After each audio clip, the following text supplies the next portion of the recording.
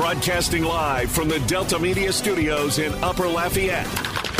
2 hours of sports talk like none other. Footnotes with your host, Kevin Foote. Welcome into Footnotes. Kevin Foote on the game. We're broadcasting live from the EFCO Development Studios in Upper Lafayette. EFCO Development is a civil construction company that specializes in new multifamily construction. Simulcast on Stadium 32.3 and 133 on LUS Fiber. The game hotline is 337-706-0111, 337-706-0111 on this Tuesday. Working with a non-believer is interesting. This cat is unbelievable. Okay, let's review. I don't like playing people on losing streaks. The Braves yesterday played a Detroit Tiger team that had lost 8 in a row. You never want to play someone that lost 8 in a row. Are the Braves way better than the Tigers? Of course they are. The Tigers aren't anywhere near the Braves. But why did the Tigers win? Because they were on an 8-game losing streak. And here's what it has to go with. They've got 54 wins. You just don't want to. They got 54 wins before the season started. So you never know when a team is just going to claim one of their 54 wins. They don't have anything to do with those 54 wins.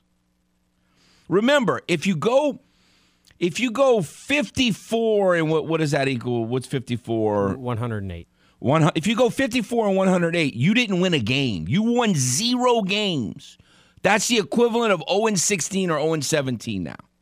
If you go 54. So 54 of your wins you have nothing to do with.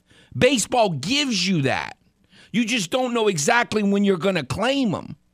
So you never want to play a team that's on a long losing streak because they're due to claim one of their 54 wins. He's shaking his head. He don't believe that at all. Because the exact same situation on the opposite end took place where the Tampa Bay Rays are significantly better than the Oakland A's, and the A's had won 5 in a row, so they're due to lose, so it's a great time to play but the A's were way below their 54-game pace, and so they're just trying to catch up to their 54-game pace. That's unbelievable. The A's were way below. They were on pace to be one of the worst teams they were on pace. They were on pace to be one of the worst teams in over 100 years. That's why I was so glad to get my 6 wins and get out. And no, not get out of there because we still got 6 more games. But you don't want to play. I don't know when they play the A's. I hope it's way at the end of the year because you don't want to mess with a team that's fighting history. That goes both ways. No. You don't want to mess with that. No, it's just... They're just claiming their 54 wins. But yesterday, it was a great situation for the Rays. That's what we said. We said, well, I mean, look, the A's have lost I don't know if we said that. I said I said it might be a good time to play them because they've won 5 in a row, but all of us... Are they even on pace to win 54 yet? No, they're not. I'm saying they're still playing catch-up. The Piper still owes them. You don't want to play a team that the Piper owes. They're on pace to win 43 games. That's what I'm saying. They're not even there yet. I mean, you don't want to play them. If I said that, that was stupid. Angels are heating up. Did the Angels? Yeah, they won last night. 2 homers from Shohei. They're only a game back of the Astros, actually. Well, baseball wants them to get there so bad. The problem is again this whole they're going to trade Ohtani. Yeah, you just keep saying that, but again, I don't see it. I don't think he's coming to Houston like Stevie P thought, but no, I don't think they're going to keep him. I mean, so what are they going to do? Ride it out, not make the playoffs, and then lose him and get nothing for him? Can they really afford to do that right now? Seem like you got to get a lot. You got to get 2 or 3 really critical pieces here out of him for the future, it seems like. Yeah, I don't know. It's actually like the wild card picture is interesting because if this AL East now, you figure teams are going to start beating each other. But again, with the new scheduling, it's not as bad as it used to be. They don't have to beat each other up as bad as they used to. That's true. And if, Baltimore keeps playing like they're playing and the Yankees, we figure, are pretty good, like, it's not going to be easy to just claim a wild card spot. Now, the expanded situation helps that, and then the Astros are in another position as well. But if, who out of the Orioles, Yankees, Astros, Rangers, and Rays is going to miss the playoffs? And if not, then we've already got our 6 playoff teams. It's those 5 and whoever wins AL Central. Like, it's really interesting to me. One of those teams, right now. You didn't even mention the Blue Jays, did you? Right, yeah, that's what I'm saying. Is Toronto going to catch the Astros or Yankee? That's certainly possible. But so then, yeah, if you're the Angels from that perspective, you sit there and go, you got to be better than 2 of those teams. Toronto, Houston, Baltimore, Tampa, Texas, the division leaders. You got to be better than 2 of those teams. Plus everybody who's behind you, which, Boston, Seattle, we'll see. Seattle's going to make a run. I still believe that. I don't know what their problem is. So it's interesting in the American League because you got a lot of teams at the top. Absolutely. No question it is. But no, I need to keep reminding myself and y'all, and you need to keep reminding me and the listeners about what you just said, because the schedule's different this year thing is real. And none of us can know. I mean, none of us people are going to make claims. We don't know what would happen if it wasn't that way. But it is something different about this season. By the way, since we brought that up, we're now, starting to sniff the middle of June.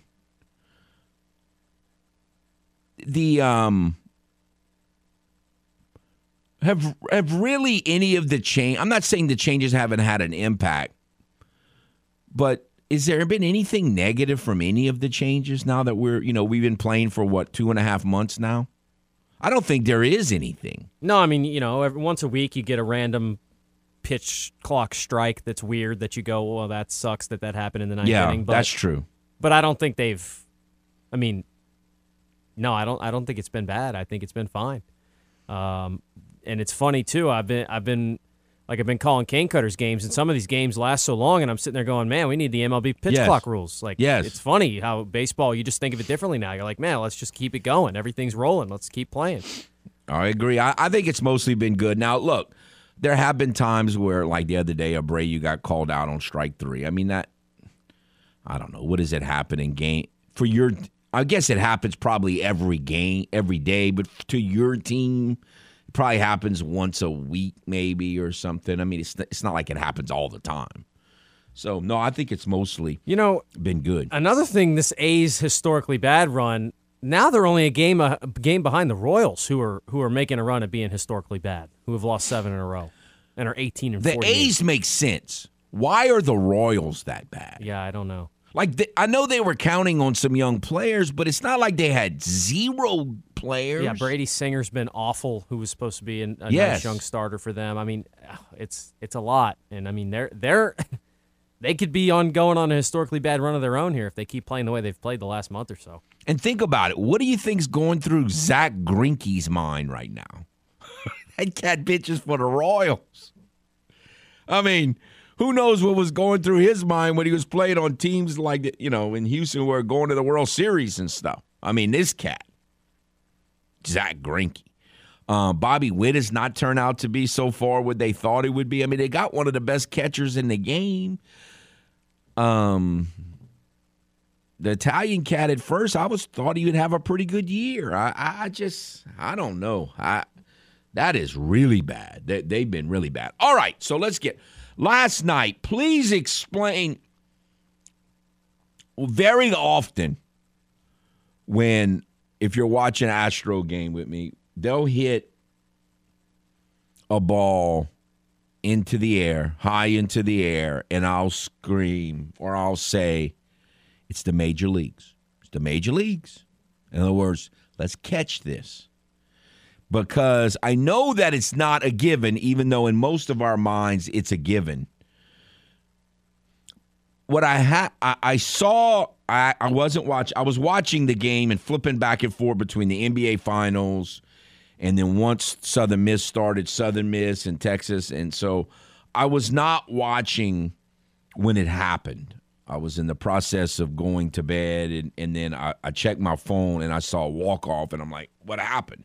And then I saw the replay, but I don't know, like, I don't remember seeing anybody in the times that I was watching struggling with fly balls. Like, how did you hear it? Was there any explanation, like, what happened?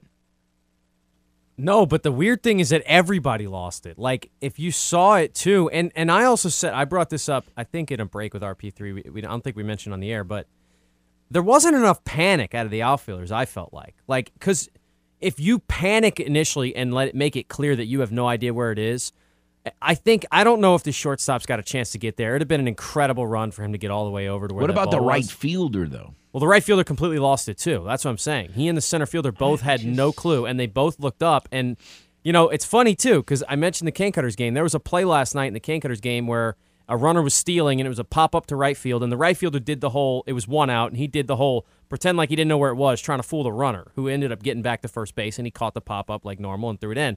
And that was my first thought when I saw them with their hands up, but there's 2 outs, so there's no need to, it doesn't matter. You just make the catch and then in the inning. There's no trying to fool a base runner to try and get a double play out of it. And I was thinking, and I remember thinking to myself, man, that ball didn't seem to be hit that deep because I was assuming the center fielder was just camped under it.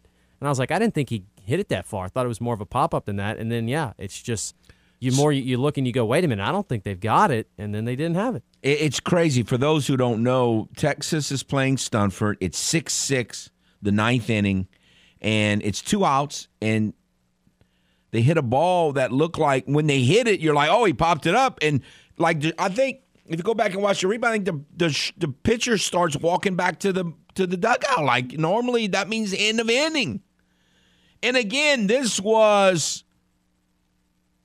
a Texas team that's known as one of the best defensive teams in the country, and the center fielder who robbed the Cajuns of a 3-run homer, and the right fielder, who's got South Louisiana roots, made an incredible catch on Rocco and, played a huge role in that 4-2 win over the Cajuns in the regional, and then their season ends on a routine fly ball that, it was just a pop-up into the outfield, and they just didn't see it. But, like, again, do you know of any, like, did anybody else struggle? Every fly ball that I saw, there was no struggle. Yeah, I didn't see anything else, no. I didn't see anybody else struggle with any fly balls. So, you just wonder, how could that have happened? I just don't understand it. No, it's crazy. And it's not like a sun all of a sudden appeared. Again, too, it was interesting to me that they didn't show the panic as much. And I don't know if it really makes a difference because looking at it, shortstop, he did see it. And honestly, it looks like the second baseman lost it too. It looks like the only guy who was in somewhat range of making a play there is a shortstop who saw the ball. And it doesn't look like he'd have gotten a chance. But they didn't like have their usually you see that real sign of panic, like guys going, I don't see it. They both just kind of stood there. And so they must have they must have never seen it off the bat, I'm guessing. Like, I don't know. To lose it's like you didn't lose. It's like the other team didn't win. You just. Oh, and I was thinking, too, the only situation that would have made that more difficult is if you had a 1-run lead and lost it on 2 runs coming in on that play. Because then when the ball's hit up in the air, you're going, we're going Omaha, we're there. This situation, even if you make the catch, you're going to extras, you're going to still have to battle. Yeah. So that's the only thing that could have made it worse. But no, and Lucas Gordon, the ace who comes in and pitched his way out of that jam, theoretically, oh, man, it's brutal. It is a brutal way. But again, that's why I still get nervous on these pop-ups. I'm like, it's the major leagues. Don't disappoint me right here. Let's catch these pop-ups. Whew, that is brutal way to lose. We'll take a timeout and be back. This is Footnotes on the Game. 103.7 Lafayette and 104.1 Lake Charles. Southwest Louisiana's sports station. Your home for the LSU Tigers and Houston Astros. Go subscribe to the Game's YouTube channel at The Game Louisiana.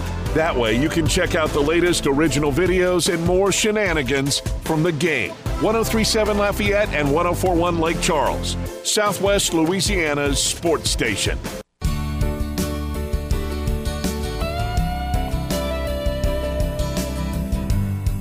Welcome back to Footnotes. Kevin Foote on the game. Again, the game hotline is 706-0111. 706-0111.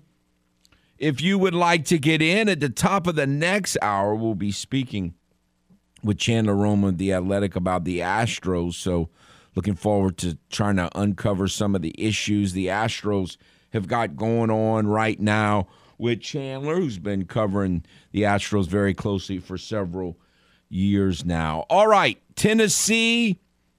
So I did not get my Oral Roberts prediction correct. I picked Oregon. That was a very close series, and it went Oral Roberts' way, so Dawson got that one right. I did pick Tennessee to beat Southern Miss. Very close series, and I got that one right. And I did pick Texas to beat Stanford. And, I mean, I guess I got it wrong, but, I mean, I don't know. That was just awful. It's just, I mean, I'm trying to, like, it's kind of like, I guess in soccer it would be an on goal. Like, what's the basketball equivalent of that? Like, with no time left, you have 3 free throws and you go 0 for 3 at the line and you lose. I don't know. What's the football equivalent of what? It's missing an extra point, I guess. Emotionally, yeah, I guess that. It's pretty similar to, like, yeah, the emotions were similar to the Minneapolis Miracle, but obviously the construction of the play and the likelihood of it all was not similar. But in basketball, yeah, I don't know, maybe like going up for a rebound and accidentally knocking it in, like, you know, that's kind of similar to the own goal thing. But it's not that. It's just like, it's not you helping the opponent. It's just a routine play that doesn't get made. So yeah, like a breakaway layup to win the game, and you just brick it, you just botch the layup.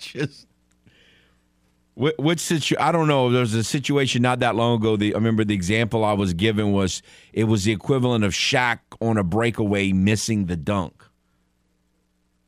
I forget what situation, but again, that is just, oh man. Especially if, well, for everyone involved, but especially if it's your last year and you're not going to the major leagues or into the, you're not going to get drafted, and it's just, you got to live with that memory. That is just brutal. I guess it's kind of like the Minneapolis. But again, that was bad, but I don't know. I think this is worse. I mean, this was to go to the World Series.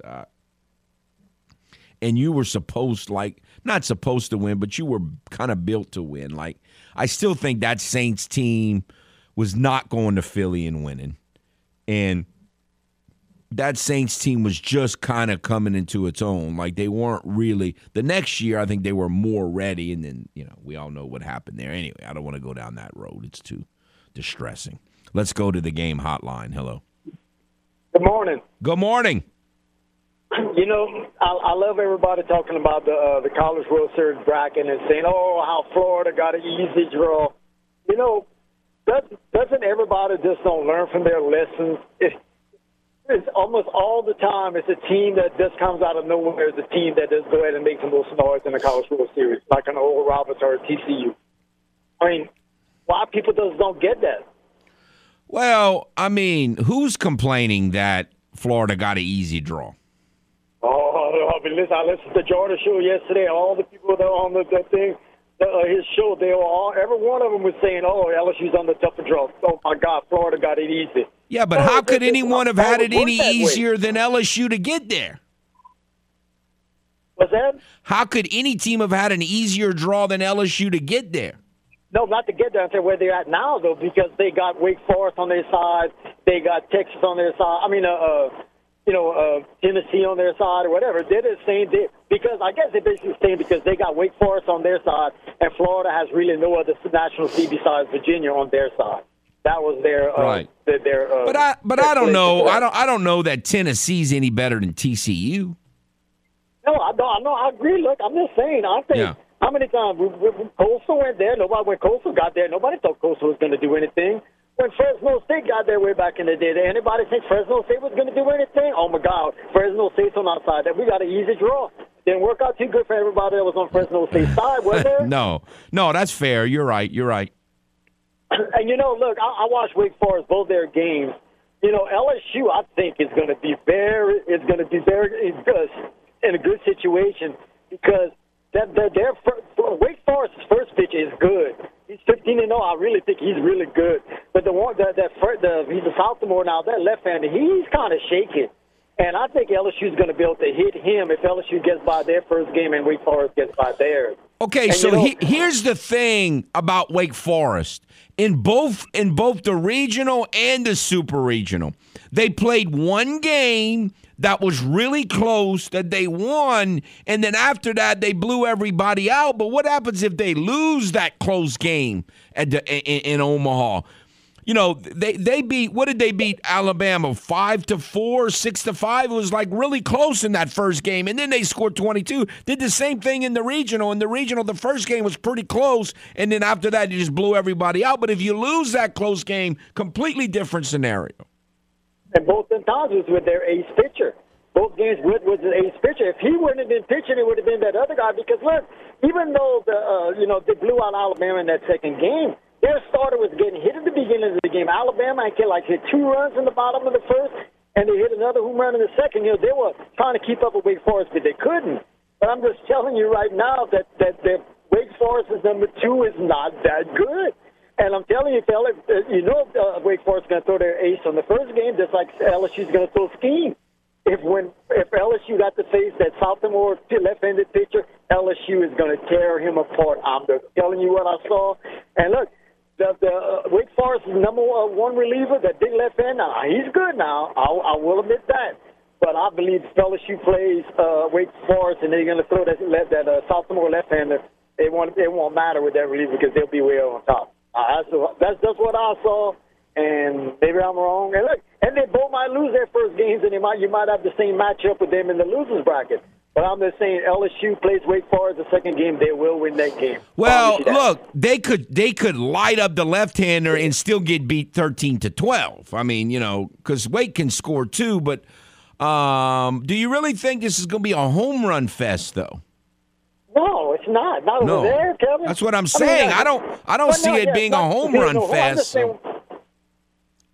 What's that? I don't see it being a home run fest, which I don't think is good for LSU or Wake Forest.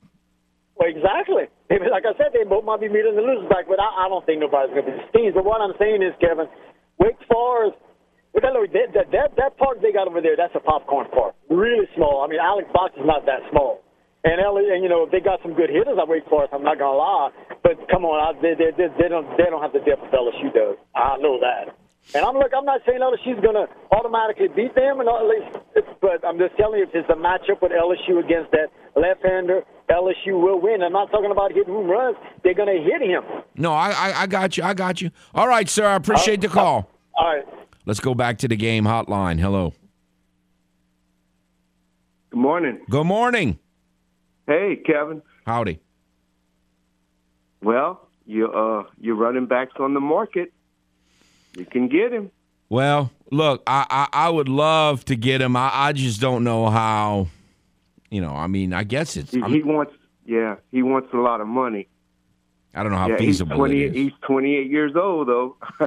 I think he'll be 29 before the season starts. But yeah, I just don't know enough. See, it's hard to from a media or a fan standpoint to even make a good, they should do this or they should do this. The team theoretically knows way more than we do. Like, what really is about to happen with Z28? Like, is he about to be suspended for the whole season or for 8 games? Or Is he on the way out in the next year or so? Like, I don't even know what they're thinking. I don't even have any way of predicting what's about to happen with him. Yeah, if I had to guess, I don't think. I mean, I would say, if he has a long suspension and stuff, and then I don't know. He never impressed me all that much. I mean, he was he's not I don't know, how would you say it, a true running back? I don't know. He's like more of a wing back, so. But anyway, I was talking about Dalvin Cook. Well, no, that's what I'm saying. I mean, you gotta, I would be all for really going for Dalvin Cook if they've kind of said, there's a pretty good chance Z28's not going to be here for very much, or he's going to be suspended for the whole season, and then who knows what's going to happen after that. But if they're like, we really think we really think he's going to be suspended for 6 or 8 games, and then we're going to get him back, and we plan on him being our bell cow back then the following year, then you may not go for it. What type of money Z28's making? Well, he's in the middle of a contract. They gave him a contract extension. I'd have to look it up, but they gave him a contract extension not that long ago. You think it's around 11, 12 million? That's what Dalvin Cook was supposed to get this coming up season from the Vikings, maybe up to 13 million. So you think? Well, again, I don't think they're going to pay 2 running backs that much money unless that's what I'm saying, unless they think that somehow Kamara's not going to be around for very much longer. And it's just hard. It's just hard for us to know because we don't. I mean, I don't even know for sure that they know what the NFL's thinking, but we sure don't know. I really think he's going to get suspended some games. I mean, I've seen the video, and it wasn't. Oh no, it's not pretty good. No, it's not good. Not good. I mean, he needs to get suspended some games. But Dalvin Cook is the better running back between the two of them. Dalvin Cook's a little more physical. He dropped off on that last season. He wasn't as physical, but he still has the home run speed. But he did have shoulder surgery. Like February, somewhere around there. And then he did have a bad shoulder pretty much all last year. He had to wear that harness or whatever. But to me, he's a better running back. Well, again, I never wanted Z28 to be anything but Z28. The Saints tried to make him into a dump truck. Dalvin Cook is a physical and every down back. I never wanted 41. By the way, he's in the middle of a 5-year, $75 million deal, becomes a free agent in 2026. So it sounds too complicated for Dalvin Cook. Yeah. Too down. Yeah. I appreciate the call. We got to get to a break. Thank you very much. He's good on pass protection. You know, he picks up the blitz. He's smart that way. Oh, no, I'd love to have him. I'd love to have him. Yeah. Yes. Anyway, I think the front office of the Vikings know that we can't win this season. I mean, we can win some games, but we cannot win a championship this coming up season. So I think they just, like I told you earlier in the year, they're going to cut some fat, I think they like Madison, and I think they like Madison, and they like the guy from UAB. But I appreciate the call. Thank you very much. All right. This is Footnotes on the Game. 103.7 Lafayette and 104.1 Lake Charles, Southwest Louisiana's sports station. Your home for the LSU Tigers and Houston Astros. This is Footnotes, live from the EVCO Development Studios in Upper Lafayette on the Game. 103.7 Lafayette, 104.1 Lake Charles, Southwest Louisiana's sports station.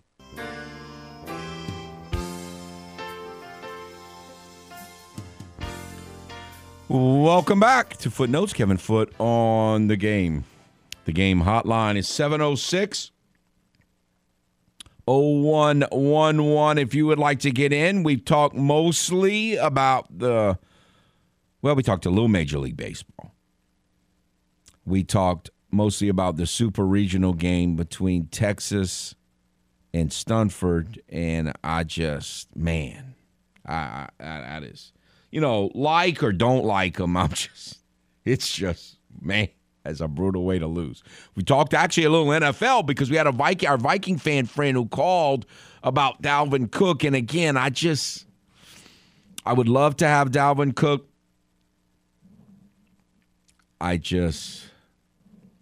I don't see it happening, but even though if you go online, you see these stories and these headlines where the Saints are one of the teams, supposedly. I guess you never say never, but it just doesn't seem like it would be in the cards. The natural assumption is that he's going to the Dolphins, but you hear a lot of Broncos talk too. And I can believe that Casper really wants to have a running game because he wants to take as much pressure off of Russell Wilson and make that work as possible. And Williams is really a talented back, but he was hurt all of them. I mean, he got hurt in the opener last year. He missed basically the whole season. And then who knows, how he's going to rebound from that. So the Broncos make sense. And they got way more flexibility, and I mean, you only want to tie up so much money in running backs, especially when you're going to have one that's not even going to be playing. Who knows for how long? So that's interesting. All right, someone called during the break, and it's something that actually I was thinking about when FedEx Man called. Can you imagine, since we're talking about baseball, the curveball that would be thrown to especially the LSU fan base, but, just baseball fans in general, if LSU holds Skeens till game 2 to theoretically play Wake Forest, which there's no guarantee they're even going to play Wake Forest. But wouldn't that be like totally, I mean, you want to talk about a curveball. I don't know that it would be the dumbest thing. Again, I think you're just playing it out. Supposedly the weather was the reason why he threw him against Tulane. I mean, I guess. It didn't make sense to me. It worked out, so everyone's going to, or most people are going to, you know how result-oriented we are. If they would have lost, they'd have blamed it all on that. And because they won, doesn't mean it was the right decision because they won. Doesn't mean it was the wrong decision if they lost. We're just so result-oriented. But I guess you could make an argument for doing it. But again, you don't even know that you're going to play Wake Forest, win or lose. So I don't think he would do that, but it would be fascinating if he did. And that because he did it in the regional, the scenario in the regional, in the super regional, in the World Series, those are not all identical competitions. And I'm not talking about the skill level. I'm talking about what it takes pitching-wise to win. Like, I wouldn't have any problem with a coach handling his pitching staff a little differently in all three because they're not all the same scenario. So, there are no two lanes in Omaha.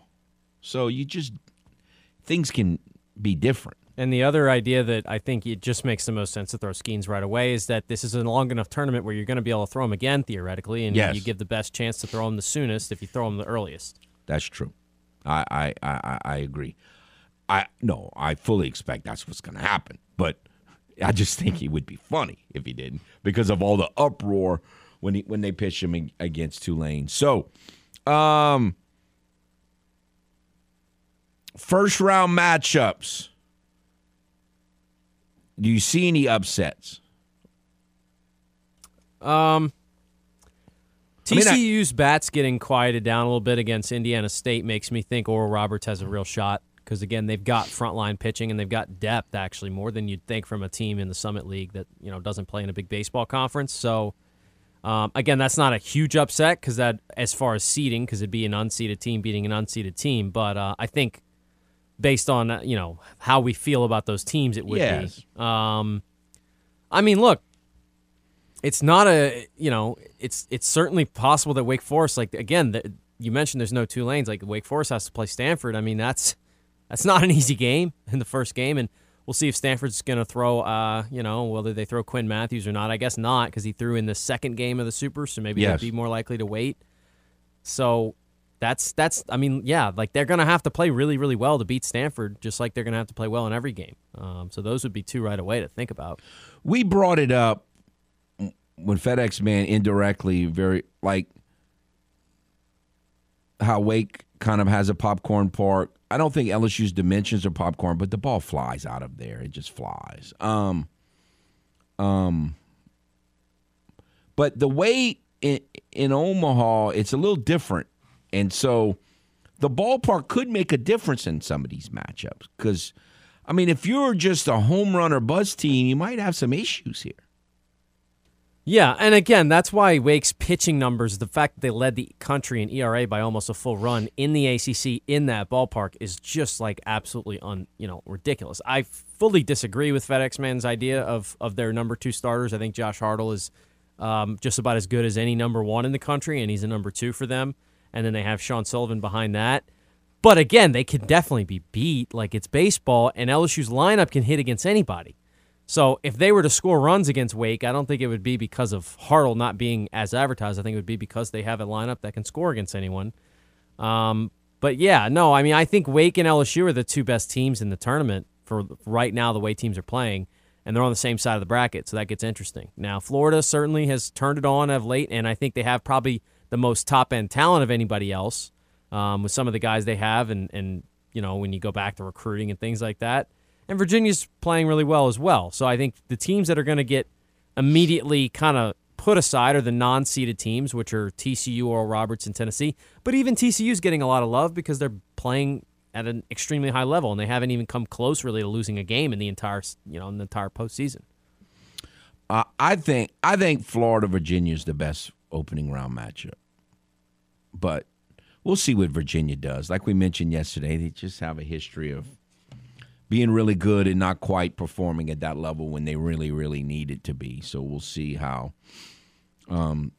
that plays out. All right, we'll take a timeout and be back. This is Footnotes on the Game. 103.7 Lafayette and 104.1 Lake Charles, Southwest Louisiana's sports station. Your home for the LSU Tigers and Houston Astros. It's not uncommon here on Footnotes for Kevin Foote's voice and his blood pressure to rise rapidly during the show. The fat guys like you and me need to be watching mop-up time just like the stars do. Sometimes it rises a little too high. That is stupid! Stupid! Not to worry, we have EMTs standing by just in case Foot passes out. Back to more Footnotes on the Game. 103.7 Lafayette and 104.1 Lake Charles, Southwest Louisiana's sports station.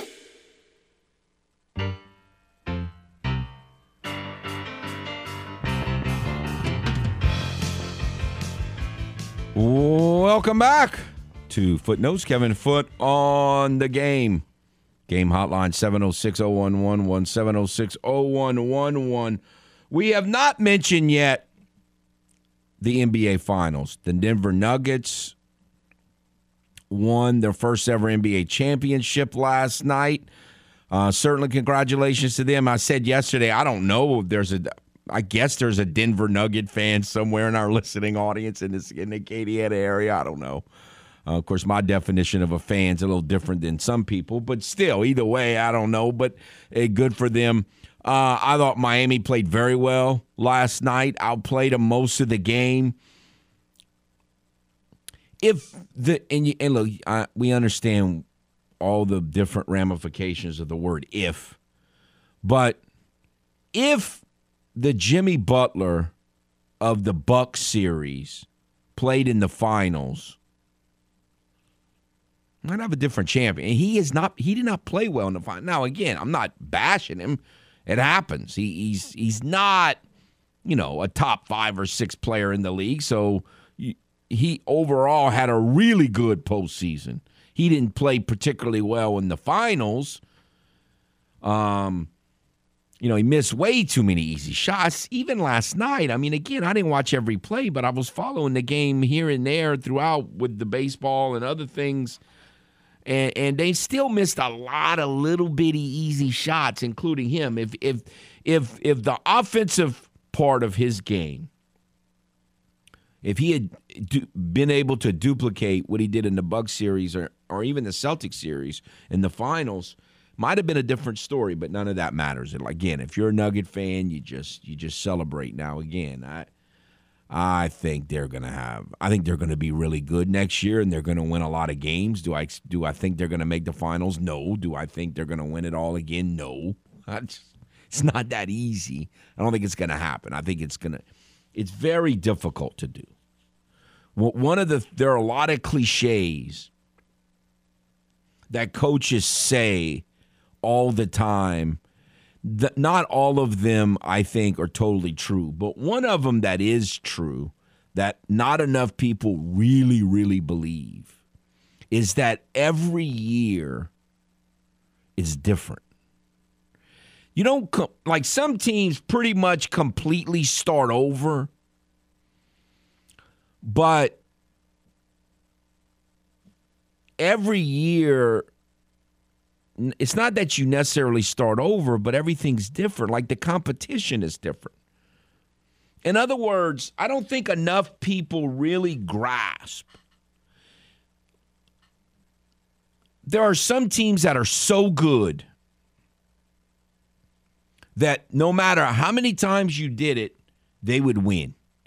But I think a lot of seasons, especially in the sport of baseball, if we just played and we crowned our champion, let's replay the postseason. If you replayed the postseason, many times you would not get the same champion, much less a whole different season. Like the next year, this idea that, they're really good and, they're good. They're going to be even better. They're going to add this guy. I remember when the Saints won the Super Bowl. They went out and added this player and that player, and we're like, man, they won the Super Bowl, and they added they're going to be even better. I'm like, no, they're going to have a medicine season. What are y'all talking about? I hope you're right, but, really, you're not right. It just doesn't work that way. Like, you play, the whole season is different. Everything's different. Are they going to be good? I think they're going to win a lot of games. Wouldn't even totally shock me if they're the number one seed. But everything is different. The motivations are different. Like, you're the king now. Like, look, there was a lot. You remember all the publicity about,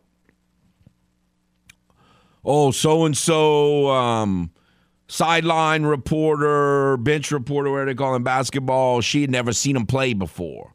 And so-and-so had never seen him. So-and-so didn't vote for him. All that stuff's gone now. You not only are you not hidden, you got a target on your back. Totally different animal. Plus, all these other teams, they're gonna get better. They're gonna be shooting for you. At a certain point, teams kind of start saying, okay, who's the best team? Let's start trying to beat the Nuggets. What is it going to take to beat the Nuggets? No one ever said that before. Whoever said, well, let's construct our team. We got to figure out how to beat the Nuggets. That's never happened.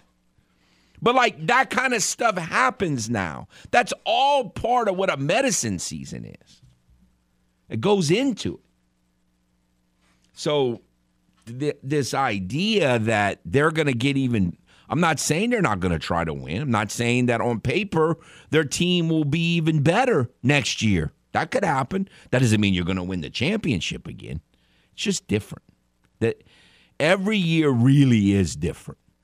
And again, I don't know if we replayed the playoffs. If we replayed the playoffs, I don't know that it would be the Heat or the Nuggets in there. Who knows?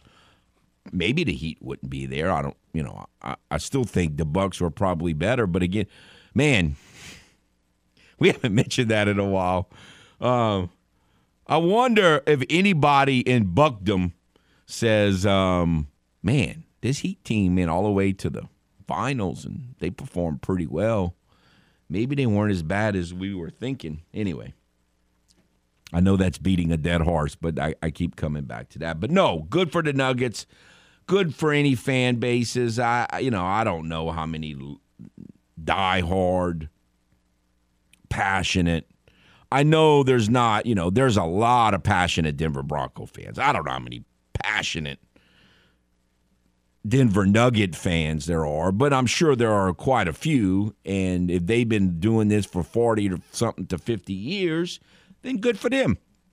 You know, I certainly identify with fan bases and fans who have been living, you know, as the little brother to whatever, the Lakers or whatever. By the way, did you hear it? Did you hear it put this way? The Nuggets are the first team from the Western Conference to win a title, not from the state of California or Texas, since '79. Lenny Wilkins and the Seattle Supersonics. Man, I hated those teams. Jack Sigma. That dude should have played for the Celtics. Ugly. That's it for the first hour. Another hour to follow. Stay tuned. Broadcasting live from the Delta Media Studios in Upper Lafayette. 2 hours of sports talk like none other. Footnotes with your host, Kevin Foote. Welcome back to Footnotes. Kevin Foote on the game. We're broadcasting live from the EFCO Development Studios in Upper Lafayette. EFCO Development is a civil construction company that specializes in new multi-family construction. We are very honored, and I'm always happy to talk Astros baseball. We have with us Chandler Rome, who I'm sure is very happy with LSU going back to the College World Series of the Athletic. How are you, sir? I'm doing well. Thanks for having me. All right, so I don't know that we could have picked a better day. Astros just yesterday had their first off day in, 18 days? They had 17 days of playing and kind of limped to the finish line, went 9-8 in that stretch. But there's a lot of things in flux right now. We'll start with first base and Abreu. I thought it was very interesting that on this show we call Alvarez El Perro Grande. I gave him that nickname. We do a lot of nicknames when they first brought him up, and he's been fabulous, obviously. When Alvarez went on the IL, it was funny. The first two games after that, Abreu's only hitting one home run, hits 2 home runs. Like, what do you make of his kind of hitting the ball a little bit harder of late? Yeah, I think any progress is good progress, and they need any sign that he's close to turning it around, because honestly, before those 2 swings in Cleveland, I had not seen anything these first 2.5 months that would have suggested to me that he's close to turning it around. And, I mean, you kind of mentioned it there with Alvarez on the IL, that they need someone to step up to give them some sort of power. And it would be nice if that could be Abreu, but I mean, you start to kind of look at the volume of at-bats he's had this year. I mean, you're getting up toward 260, 270 at-bats, and that's just kind of – that's that point where you just kind of think this may be what this guy is. And it's a tough look for a team that signed him to a 3-year deal. I don't think he's going to have the second or third worst OPS in baseball all year like he does right now.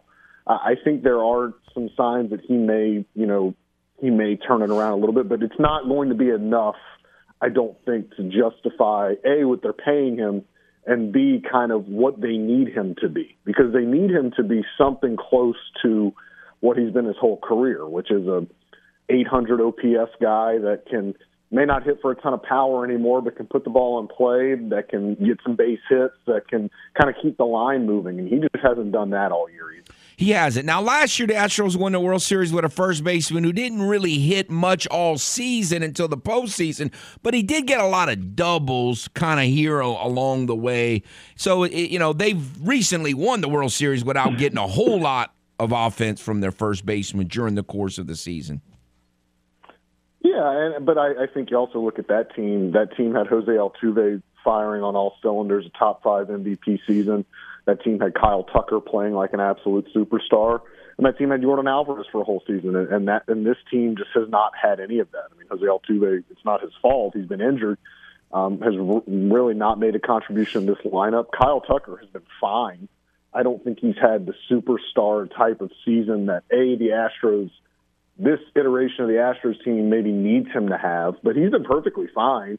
He just hasn't been able to kind of carry this offense. And then that team last year for at least the first half had Michael Brantley, too, who was a pretty stabilizing force, a guy that can put the ball in play, that can keep the line moving a little bit. So the dynamics of that team last year were a little bit different than this one. But the point is still salient, that they were able to survive kind of a black hole in their lineup and, turn it into a World Series championship.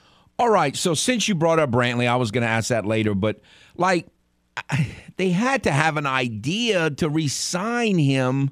I know he's so popular and they love him, and everybody's an Astro fan, kind of likes him and appreciates what he's done. But here we are, almost in mid-June now, and he hadn't played.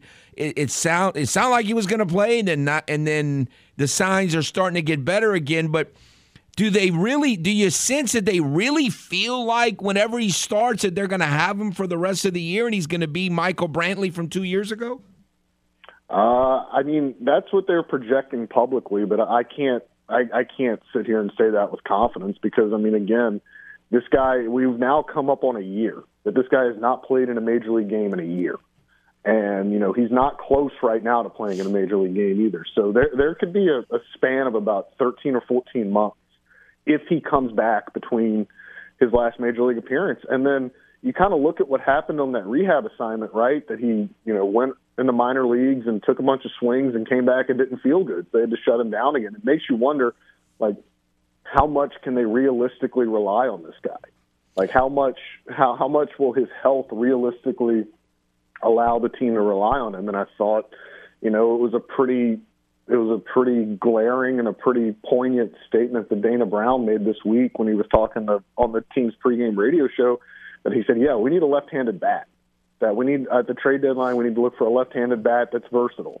Well, that would kind of be Michael Brantley to me. Right. If you're already talking about needing a left-handed bat, that to me would kind of project that either they don't feel confident he's coming back, or if he does come back, they're not confident he's going to be able to give them kind of that everyday presence. All right, we're speaking with Chandler Rome of The Athletic. I had a friend who's a lifelong Astro fan, just like me, who is pretty convinced, kind of based off of, after the fact, we heard that the Astros had tried to trade for Bryce Harper, not for a long-term deal, but to borrow him for the end of this season. And he is pretty convinced that the Astros, part of the reason why they didn't like Click is that the owner likes to make a splash, that Crane likes to make a splash, and that they're going to try to trade for Ohtani to be that left-handed bat, to borrow him for 2 or 3 months, and obviously they're not going to pay him with whoever's going to pay him $500 or $600 million. How realistic do you think that is? I'd give it a 10% chance, if that. I don't think the Angels are going to trade him because I think Artie Moreno, the owner of the Angels, has pretty much been steadfast in saying that as long as the Angels are in contention, they're not going to trade him. And the Angels have won 5 in a row. They're within a game and a half of the third wild card, which means they are technically in contention. And the Astros, you can talk about making a splash all you want. They don't have the prospect capital to do that. The Angels aren't going to take if in an alternate reality, if they make Ohtani available, they're not going to take the Astros prospects because the Astros don't have good prospects. They have 2 good prospects. And the major league talent that they could trade is not what the Angels want for a generational type player. You look back and you're talking about when they almost acquired Bryce Harper in 2018. That was still when this farm system was ranked number 5, number 4 in baseball. They had a ton of prospect capital to part with. And when I was at the Houston Chronicle, I reported kind of what that trade package was going to look like. And it had first-round picks in it. It had, good prospects. This team does not have good prospects. And their farm system is not good. It does not have top-end talent that they could use to acquire a top-end player like Shohei Ohtani. All right, so do you feel like McCullers, whether he comes back, obviously you'd like him back right now or last week, and that's not going to happen, but do you feel like it's still realistic that he could come back in August and still be, there for the postseason? I don't know. Everything that I've heard, everything that, the way Dana Brown talked in Toronto last week when he told us that McCullers needed another MRI, Just everything about this situation to me points that he's probably not pitching again this season. I don't know. I don't know if that means surgery. I don't know what that means, but I think the Astros have to go into the trade deadline under the strong presumption that he's not going to be back this year. And look, in a best-case scenario, let's say he went for the MRI and everything looks good, there's nothing that they could go in and repair. Like, they still have got to shut him down for 2 or 3 additional weeks for everything to calm down, and then he's got to resume that throwing program that takes, 3 or 4 weeks. So you're looking at, in a best-case scenario, you're looking at another 6 or 7 weeks before you can even talk about him going on a rehab assignment. So I don't think so, and that's just an educated guess based off of things I've heard and tones that have been said. But, I guess there's always a chance, but I would not count on Lance McCullers being a vital, huge contributor for this team going forward. How soon do you think Urquidy will be back? It sounds like maybe around the All-Star break. I don't think he's throwing off of a mound yet, which is that would be the next big step for him to throw off a mound. And again, with starters, it's different because, they got to build him up to live BPs, and then he's got to go on a rehab assignment where they got to build his pitch count up. And it's just a protracted, drawn-out process because it takes a while for guys to build their arms up, and they can't throw every day. So, I'd imagine about another month away.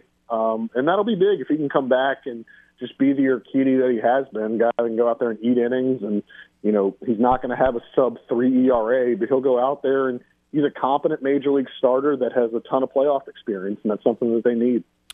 All right, so everyone loves flashy trade rumors and all that, but we've learned, especially last year, and I thought the point, a lot of Astro fans and people, Wilson Contreras, and he's got, he can hit, and I call him Candy, but Maldonado, he don't hit, he's hitting under 100, and we want these, and then this team wins with pitching and defense. Pitching and defense. So do you feel like Dusty's still there and he still wants to win with pitching and defense? Do you feel like with a new GM that's going to change? Or are they still going to have, I don't want this guy Contreras. We're going to play a guy because he can handle the pitching staff and get people out? Well, they're not going to go trade for a catcher. If they are going to make a change at catcher, which they're not going to do, it'd be Yainer Diaz, who's already on the roster. I don't know why you would go trade for a catcher. I think at the trade deadline, they need to look at, they need a veteran starting pitcher. That would probably be one of the things I would, because like you mentioned, this team is going to win with pitching and defense. I think you have to augment your strengths at the trade deadline. And even with all the injuries that this pitching staff has had, the Astros have the lowest ERA in baseball. So they're still pitching extremely well. They need to go augment that strength at the deadline. And then, look, this lineup has a lot of holes in it. They need to go find, I think a Trey Mancini-esque type of acquisition, a guy that can play some first base, can play a corner outfield if you ask him to, and that it can just kind of go around, play one of the corners, come off the bench. That, I'm not saying they're going to go trade for Trey Mancini again, but that sort of player I think would be really valuable to this team, just somebody that can add an extra veteran bat in that lineup. We talked about it earlier. You can talk about all the flashy, big trades you want that the Astros like to take risks. Again, they just do not have the prospect capital to do that. They don't. And they don't have the sort of ammunition that the Rays or the Rangers or the Dodgers or the Yankees, they just don't have that sort of prospect capital accumulated to go out and take these big swings. And, you mentioned the Contreras thing from last year. That was a one-up trade. They were going to trade Urquidy to the Cubs for Wilson Contreras, and then Jim Crane blocked it. And I think that, raises another question here. At the trade deadline, who's going to have the final say? Does Dana Brown have autonomy here? Is he going to be able to actually run his baseball operations department, or is Jim Crane going to step in and try to play GM again and dictate kind of how the deadline goes? Of course, it's a good thing he blocked that trade. Okay, 2 more things real quick. One of them is, do you think Montero from last year is still in there, or is there somehow the league has figured out his best pitch or whatever? And the second thing, speaking of defense, Do you feel like do you really think they're going to trust Jake Myers defensively to go into the postseason with him, assuming he's not in some trade from here at the deadline? Well, Jake Myers is like the second best defensive center fielder in baseball, according to like every defensive metric out there. So I would imagine they would trust him on defense. I know he took a bad route to that ball, and awful. He took a bad route to that ball in Toronto, and that was a bad look. But I mean, that happens, But I think they'll trust the overall track record, and they'll trust the defensive metrics. I mean, he's far and away one of the best defensive center fielders in baseball that doesn't get talked about that much, and I think they would trust him pretty implicitly if he's on the roster. You think he would make a catch under pressure against a wall better than McCormick? Well, again, I think you're letting that one catch that Chaz made in the World Series, which is huge catch. And I'm not trying to sit here and say Chaz is a bad center fielder because he's not. But Dusty, since last year, has said that Jake Myers is, and everyone in baseball, you talk to scouts, you talk to rival executives, like Jake Myers is a more natural and a better defensive center fielder than Chaz McCormick. Now, that's not to say Chaz is bad, but I'm just telling you, and you look at the defensive metrics this year with a big sample size to be had, Jake Myers is by some metrics the second best, by some metrics the third best defensive center fielder in baseball this year. And I know Chaz. I'm not buying Chaz had the huge catch, and I get it. The catch he made in left center field when it was 3 weeks ago was way better than the World Series catch, in my opinion. But you also have to look at Jake Myers made a pretty unbelievable catch in Milwaukee a couple of weeks later, crashing against the wall to save Christian Javier. That was a game that the Astros ended up blowing him out, but a lot of people forget that he did that too. So, I mean, again, it's a good problem to have when you have two good defensive center fielders on the roster, but Jake Myers is, I think, head and shoulders probably the better defender. And then as far as Montero, relievers are volatile. He's not been good this year. He hasn't been good really his whole career. He had one really good season, that was last year, and he just so happened to be in an organization where the owner was making the baseball operations decisions, and he overpaid for a reliever that had one good year. And I think now you're seeing, I don't want to say the real Rafael Montero, but I think you're seeing kind of a regression to the norm. And it's not like he's been this standout, stud reliever his whole career. He's had one good year. And I think the Astros have enough bullpen depth to where they can hide him, to where he's not coming in huge situations. But, this is an offense right now that's not scoring a ton of runs. And it's a pitching staff that the starters and the good relievers aren't giving up a ton of runs. So it's making every late game moment kind of a leverage situation. It's making every time he comes in, they're within 2 or 3 runs, and you're kind of wondering, why are they using him here? Because they have to. They can't keep throwing everyone else's arms off. So, Montero's got to get better. I don't foresee it getting back to where it was last year, but he's got to become at least a little more serviceable for them because they're going to keep throwing him. He's not going to get high leverage innings, but because he's in the bullpen, they have to use him because they can't wear other guys out. Absolutely. All right, sir. We appreciate your time very much. Thank you. All right. Thank you. This is Footnotes on the Game. 103.7 Lafayette and 104.1 Lake Charles, Southwest Louisiana's sports station. Your home for the LSU Tigers and Houston Astros. You can call in and say Pete Rose deserves to be in the Baseball Hall of Fame. You can call and proclaim that the Houston Astros were the only team that stole signs. Just know this. Foot will disagree with you. Call into Footnotes with Kevin Foote at 337-706-0111. Back to more Footnotes on the Game. 103.7 Lafayette and 104.1 Lake Charles, Southwest Louisiana's sports station.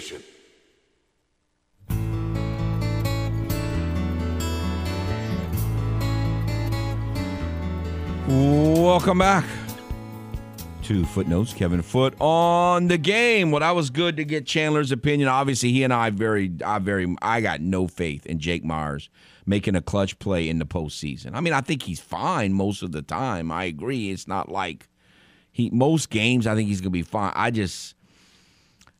I think he's an ugly, pretty boy that could have played on the Celtics. I just don't trust him. But anyway, that's beside the point, because it would not shock me if he's involved in a trade next month.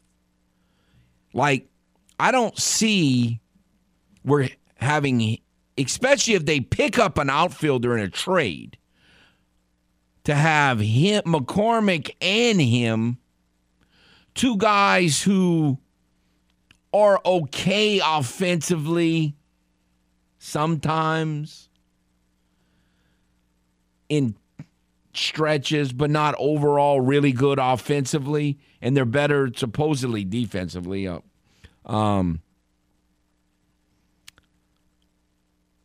I don't know we're having both of those guys if they have another outfielder.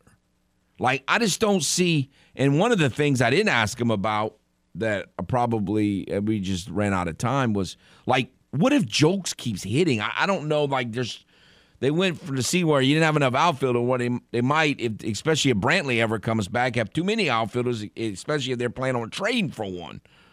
And, I don't know. I mean, I love Jorge Soler's power potential, but I don't love all of his strikeouts. But I wasn't suggesting that they would trade for a catcher, but I still think they're not going to – I still think that they have the mentality that they're going to win with pitching and defense. So I don't know that they're going to go trade for this pretty boy bat, whether that and just totally sacrifice defense. I don't think they're going to do that. Which is not good for my dreams of reuniting the Tucker brothers, because Preston's obviously not a plus defender, but he did go 2 for 4 with 2 doubles and another RBI last night. Man. Average up to 364 for the El Paso Chihuahuas. That is, he's having quite a year. It seem like somebody who needs some hitting depth would, it's not often that you trade for a minor leaguer, but it seems like somebody would say, man, put that guy in the trade. We want him. If the OPS is 1,200, and it's like we're 4 months into the season, and OPS of 1,200 is, I know it's AAA, but feels like the Padres themselves could use a guy with some pop. But I don't know. I guess, again, sometimes it's roster construction-wise. If you got guys you can't send down with options and stuff, it just happens. But and you now never know. Tatis is an outfielder that, because when he used to play short, you had some different options there. I don't know. But, I keep tracking it. I just keep getting amazed every time I look at his page. Remember in the preseason, we were talking about the Astros kind of thinking and suggesting that maybe they ought to pick up Jurickson Profar. And I don't follow him, but I saw that he's got like this big old on-base streak, or he had. I don't know if it's still on there, but in other words, he's been pretty good this year. Now, he's with a bad team, so you never know how. Just because you do well on one team, especially a bad team, doesn't mean that you would do as good on a better team. Sometimes the pressure gets to you or whatever. But,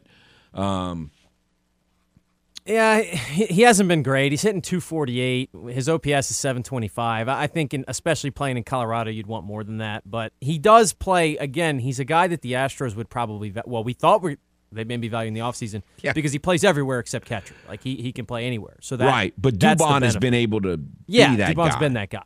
Because we thought we were getting Dubon from last year, who was an offensive, he was nothing. He did nothing offensively. Could barely hit the ball at the infield. Well, this year he's done much more. So I guess there's nothing to be regretted there. But no, I'm still – and look, I guess you can still have a bat.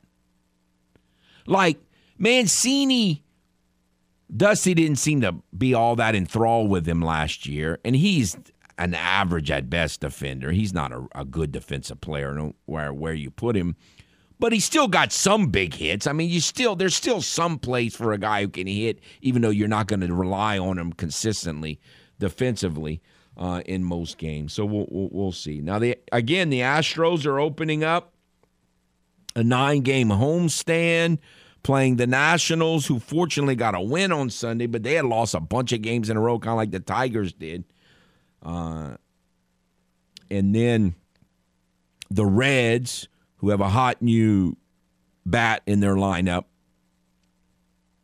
And then the Mets, who hopefully get really hot over the next 2 series, because they are been terrible. Like, they're a team that's supposed to be pretty good, really due to win some games. So I don't like that matchup at all.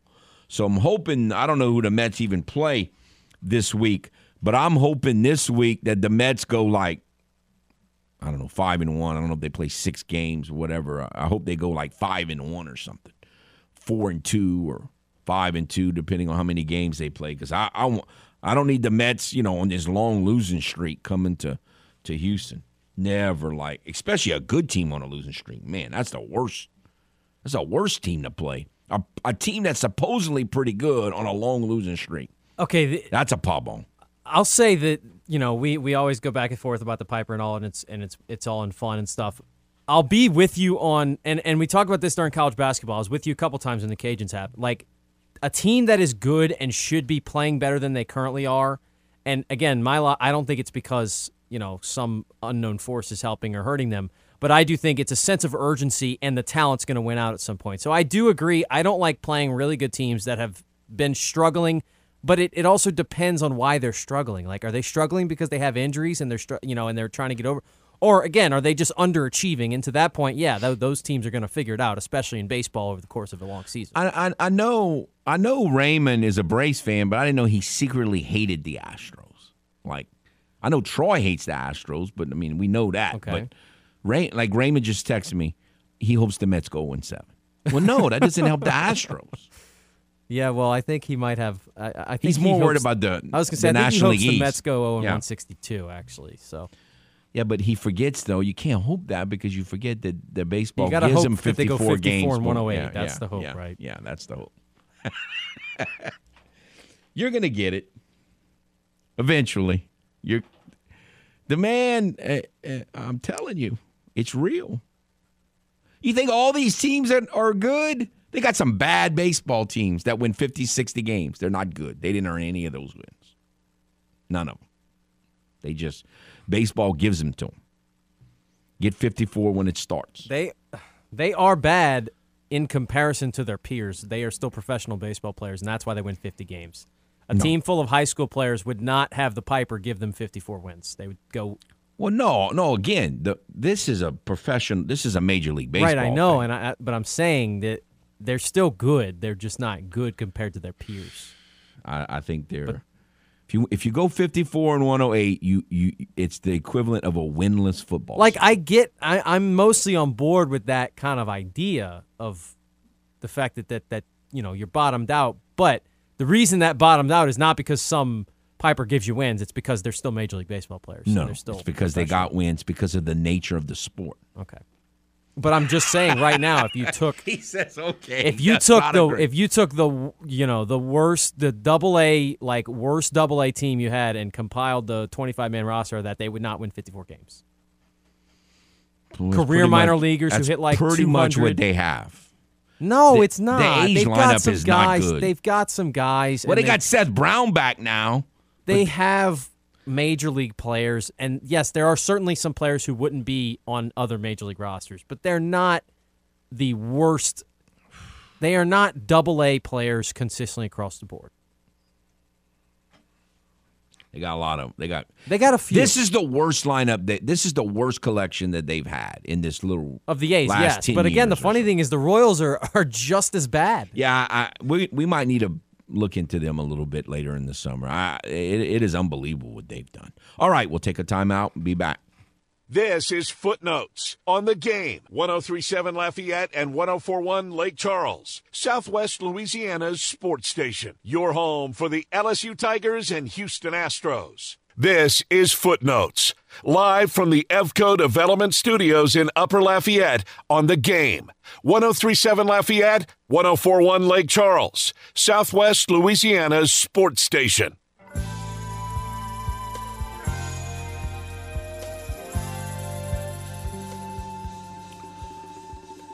Welcome back to Footnotes. Kevin Foote on the Game. Again, the Game hotline is 706-0111, 706-0111. Tomorrow at about 10:15, we're going to have a treat. Going to be talking to, I guess he's now former Lafayette High baseball coach Sam Tully, and it'll be who knows what direction we'll go with, but he's retired, and I teased him, sent him a text and said, now that you're a rock star and they're naming buildings after you, do you have time for the little minions like me to do a radio show? And he says, typical Coach Tully humor. He says, I'll get my secretary to get back with you. That was funny. But I'm sure plenty of you out there who know him or played for him or played against him, or he's certainly a treasure in many ways in Lafayette High. And not just Lafayette High, I know he was at Lafayette High, but other schools. And he came here in about 83, 84, right when I started working at the Advertiser. So, like, my career in covering high school sports and stuff in the area kind of was the same time that he's been in there. Now, he was coaching before that. He was at Berwick. But, no, we're going to go over that. It's going to be kind of just fun to talk to him. And who knows? He's the kind that wouldn't shock me if he was on the political scene, because he likes to try to get things done. So looking forward to talking to Coach Tully. The only thing that I'll say about him is he's a Yankee fan. So, it is what it is. I guess everybody's got their shortcomings. Oh, so you spent this, we had this offseason thing with Lamar Jackson and the Falcons and stuff. I'm now thinking, like, you'd probably be, I don't know, would you be more upset if Ohtani went to as far as, not upset because you like Ohtani, but the Dodgers or the Yankees, what would be worse for you? Well, I guess for the Astros, it would be the Yankees because they're in my division. Yeah, league, yeah. I mean, in my league, I've always said I'll play anybody in the Super Bowl. I'll play anybody in the World Series. I mean, you figure you're going to play a good team anyway. So, and plus, the Astros have kind of learned. I mean, he had some hits against them, but they do pretty well against them. So probably the Yankees because, I wouldn't have to, face them. Yeah, no, so I'll start it right now. I need Ohtani that's my offseason plan goal thing at the top of the list, like you had with Lamar Jackson and the Falcons. I need Ohtani not to go to the Yankees. And he can go to the Dodgers, whatever. Re-sign with the Angels, which actually is funny because that's actually worse for the Astros, but it's fine because it's the Angels, and I'll root for him more with the Angels than I would with the Yankees. Just need him to not be in pinstripes, and I'll be good. Now, remember, I ended up being successful in my crusade, so that's why I felt like I had to get going early. We got to get ahead. It's June 13th. I mean, we don't – again, now he'll get traded somewhere potentially, which, again, I don't think he will, and Chandler kind of agreed with that. If he gets traded somewhere, it is what it is because it's a rental thing, but we're talking the next decade is going to be who he signs with this offseason. If it's not the Yankees or the Punks, what would be your next best guess right now? I mean, well, the Mets always spend money, so you think about that, but I don't know based on the amount of money they've already spent. And then the Padres are the new kind of kids to spending money, although they're not doing so well. Yeah. So those are the ones you immediately think of as far as, I mean, the White Sox have been rumored to be like interested in making a big splash. Like who's going to have, again, the money that he's going to get is not something we've ever seen in baseball or in any American sport. Like, so who's got that, right? Like that's what I think is going to be interesting. And now, the way you structure it and the different payout, like I don't know, but I don't know if is the pool. It's not like everybody's going to go after him because there's a lot of teams that are already going to sit there and go, we have no chance. We're not going to pay that type of money. But again, doesn't he want to win? Or do we think that really doesn't matter in this deal? Like, he's such a mega star. Boston, by the way, would be another one that I think would be in play, right? Just because they've proven that they'll spend that type of money. I don't know if they'll spend that type of money, but they'll spend.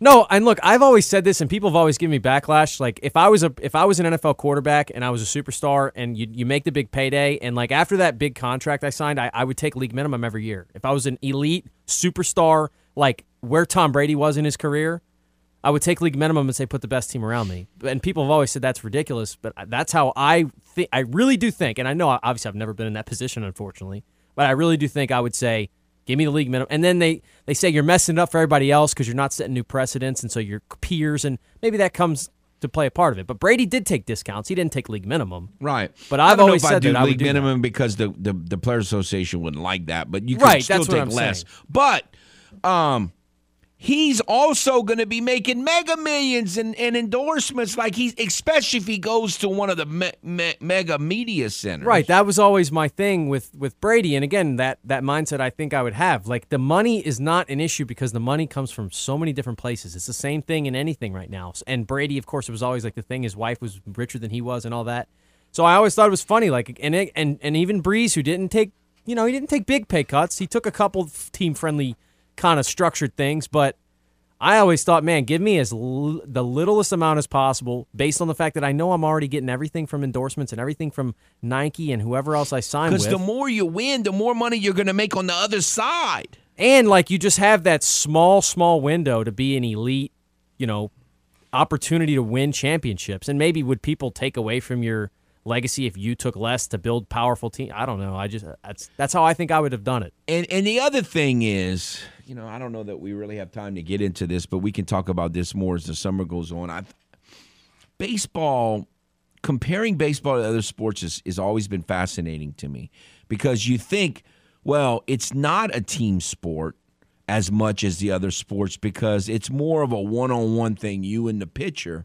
And yet it really, in some ways, is more of a team sport in that if you're as a pitcher, you can dominate, but you're only dominating for that one game that you pitch once every 5 days or 6 days. But as a hitter, you only get to bat once. Like if you play basketball, they can give you the ball every possession if they want. Like a great point guard touches the ball every possession. Like, think about how many innings that a great hitter doesn't even bat, or if he bats, he only gets to bat once in that inning. And if he happens to get out because of the nature of the sport, you only succeed 30 to 40% of the time. It's not like the other sports. When you get the ball, not only can you get the ball over and over and over and over in the other sports, you succeed 70 to 80% of the time a lot in the other sports. In baseball, you only get to about once, and you only succeed 30 to 40% of the time. And again, right, the idea if you are going against an elite, the best in the league cornerback, you can go away from him as a play caller and as a schemer. And in baseball, that guy's going to come up to bat. Now, it might not be the inning that he needs to for his team, but he's going to come up. Now, you can walk him, right, but that's giving them a base, which in some situations is helpful. In basketball, if they have a great offensive player, yeah, he's going to get the ball with a chance to score. And so baseball is that situation where you can't go away from him. Like in that situation defensively, you can't go away from him because he's going to have the ball. Right, but you don't even have to get him out. The Piper gets him out half the time. And that's where you lost me. We were having such a good conversation for like 6 You know straight it's minutes. true. Look, if you throw a pitch and Ohtani hits the ball 108 miles an hour right at the right field, the pitcher didn't get him out. The game got him pitcher out. did not Yeah. get him out. Like baseball gets you out sometimes. Sure, yeah. That definitely. That's is the Piper. Okay, well, fine. But what I'm saying is you could argue that baseball is really a bigger team game because it requires everyone having some, it's hard for a lineup to be productive if only one or two guys hit it. Yeah, and that's the other thing, too, that we brought up. Like Maldonado, that's why this is such a conversation. He has to bat. Like he will, if you want him to play now, the DH, you don't have to have pitcher. It used to be where pitchers, too. But now, like Maldonado has to bat. I guess theoretically, if the Astros got... I wonder if that's been a thought. If the Astros played Ohtani, if the Astros had Ohtani, let's say, and he was pitching, could you then DH for Maldonado? Yeah. Man. Has that never come up with the Angels? Have they never had a guy bad enough to where they said, well, let's DH for one of our position players because Ohtani's pitching and he's going to be batting tonight? La Russa has done that before. Yeah, that's fascinating. I don't know. Just thought of that. No, I think I don't know they've had a guy who's as consistently, 100 hitter like Candy is. That is interesting, though. No, again, so I think, to get back to our original point before we take another time out, is that if he can't, it's so hard to know. We say he cares about winning. It's so hard to win because baseball on that way is one guy can only make so big a difference. I mean, the Angels proved that, hence the little MVP. So, boy, that's a tough deal. Hopefully he goes somewhere that doesn't mess with the Astros and he gets $600 million and that team becomes non-effective in terms of team championships. We'll take a timeout and be back. This is Footnotes on the Game. 103.7 Lafayette and 104.1 Lake Charles, Southwest Louisiana's sports station. Your home for the LSU Tigers and Houston Astros. Here on Footnotes, you may not always exactly hear what you want to hear, but you will hear what you need. And of course, I got all these, oh, you're an idiot. And, what kind of Saints fan are you? Look, I'm not telling you what I want to happen. I'm telling you what's going to happen. What more than likely is going to happen. Back to more of the sports talk you need to listen to with Footnotes on the Game. 103.7 Lafayette and 104.1 Lake Charles, Southwest Louisiana's sports station.